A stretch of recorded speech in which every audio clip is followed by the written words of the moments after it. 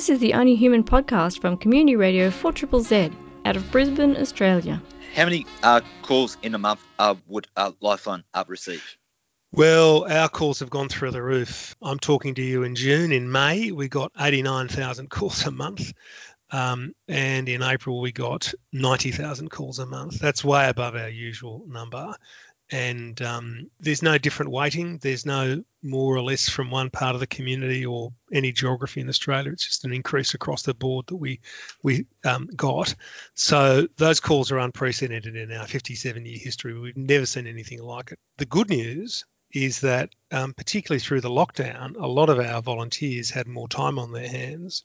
So whilst we've got more calls than we ever had before, we got more calls answered than we've ever had before. So we were able to not only weather the storm of more calls, but make sure we were in contact with people. So I was very proud of that, very proud of our volunteers, and very proud that Lifeline was able to step up and answer more calls exactly when we needed to. Do you think the calls will stay the same in June? Yeah, that's our feeling. We don't see any particular drop-off at the moment. One day is different to the next, and there are ups and downs, of course, but we don't anticipate calls will drop.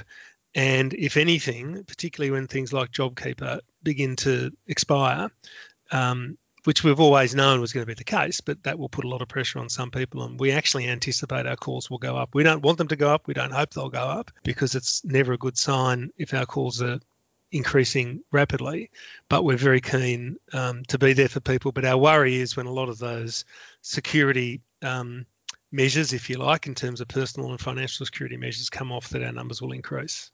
And how does Lifeline look after the counsellors' mental health? We're very focused on the fact that our counsellors are on the phone dealing with people who are at very difficult times in their life, very stressed, very emotional, in many cases very mentally unwell and suicidal. So in that environment, we ensure that we've got support for our own counsellors.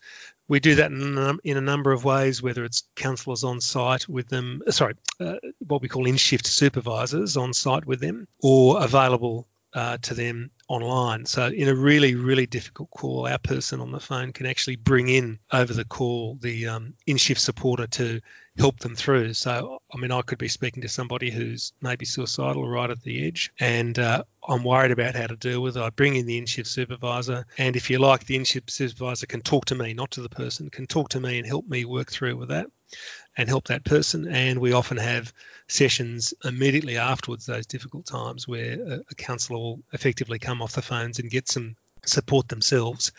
We are asking people to volunteer, not to run the barbecue at their kids' soccer match. We're asking them to volunteer on life and death matters, and we train them well and we support them well, but we appreciate that for many of them it's a very difficult process. So what we like to do during the training is make sure people are ready for what they're going to be doing on the phone. So we actually do lose a lot of people during the training sessions for preparing them to go on the phones. And in one sense, that's a good thing, because it means we're looking out for their ability to deal with the difficulties they're going to get on the phones. And in some cases, we realise they're not going to cope well, and we're better off asking them not to finish the training because we know that they'll be very stressed and upset themselves with some of the stuff they'll be dealing with. And can you tell us a little bit more about the training and how long does it take? Well, the training can take 12 or 14 weeks. Obviously, with the lack of face-to-face through COVID, we've had to slow that down. We're looking about how we can do a good chunk of it over an online process as well, because we appreciate that many people mightn't be able to get into one of our offices for the training. It's all about learning how to help people through very difficult times, how not to be judgmental, how to be able to get them whether they need what we call a safety plan. So for many people, we'll finish the call with a safety plan that has them agreeing to certain medical services or regular services that will keep them well. So the training's very thorough. We also keep our people updated with different, with changes in the way we do things or changes in the technology, as you'd imagine. So it's very thorough training. It's accredited training through the tertiary education system. It's accredited training as well. We find it's very attractive to a lot of students studying psychology because it's a very practical implementation and practical experience of the work that they do as well. But most of our volunteers are people who've got the time to be able to volunteer at least 4 hours a fortnight. You can do more if you're available, but we do need you to do at least 4 hours a fortnight to keep your experience current.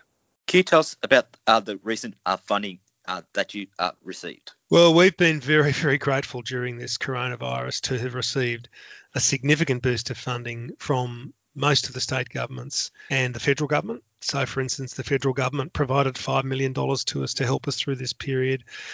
New South Wales government provided $6 million. Queensland provided $3.5 million, and on the list goes. So we've been very well supported by government, and that recognises the critical role we play. We've also, just in recent times, been very grateful to receive a significant boost in funding from the insurance groups NRMA and RACV. And that funding, which is $2 million over 2 years, is targeted directly at drought and bushfire and flood affected communities in regional Australia. And it targets them with telehealth sessions in terms of counselling and also training in roles that they might be able to play in their local community in suicide prevention. So it's a real boost for us. We're really grateful and to the NRMA and RACV, and we will very happily spend that $2 million on providing much more support to people in rural areas that have been knocked about, not just by drought, not just by bushfires, but by flood as well in some cases. So they've had in many areas a triple knock, and they need a lot of support. And we're very pleased that with this generous corporate donation, we'll be able to provide more support. And how will the funding help you? Yeah, it'll help us to get out more on the ground in those communities, both in a telehealth sense, so we can do stuff online or over the phone, and training out to those communities. And what are the signs that someone might be suffering from mental distress? Well, some of the signs of people who are mentally ill or suffering from a mental illness are often a significant change in their behaviour. So you go from one extreme maybe to the other. You go from eating nothing to eating all the time, from eating all the time to not being able to eat at all, being a moderate drinker to a heavy drinker, being somebody who's usually calm to somebody who's either incredibly depressed and slow and doesn't engage with others, to somebody who might be hyperactive. So it's usually those sorts of changes. It'll also come along, you can expect that if people have had major traumas in their life, that they will have a high risk of depression or anxiety or some form of mental illness. But it's usually where people significantly change their behaviours, whether that is to become very quiet and reserved or very hyperactive.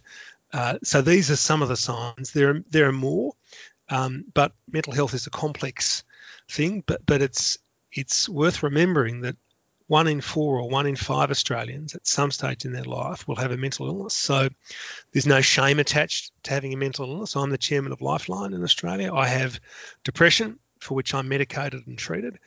I have suicidal ideation, for which I'm treated. So I've had that now for more than 15 years in my life. That's the period for which it's been diagnosed. I'm quite sure I've had it for longer than that in an undiagnosed sense as well. So I live with my mental illness. The other message too is that most people with the right diagnosis and treatment and personal acceptance of their mental illness can live quite a fulfilling life.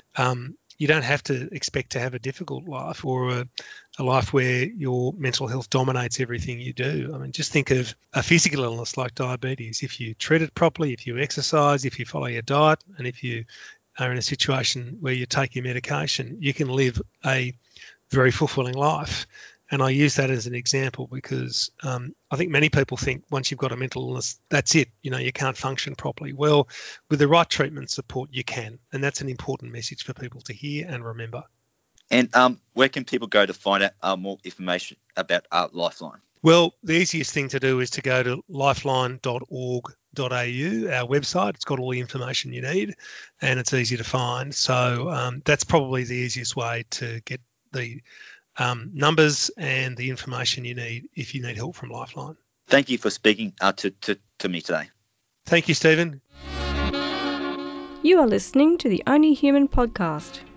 Only Human is a weekly program on social justice, disability rights, psychology, social research and mental wellness.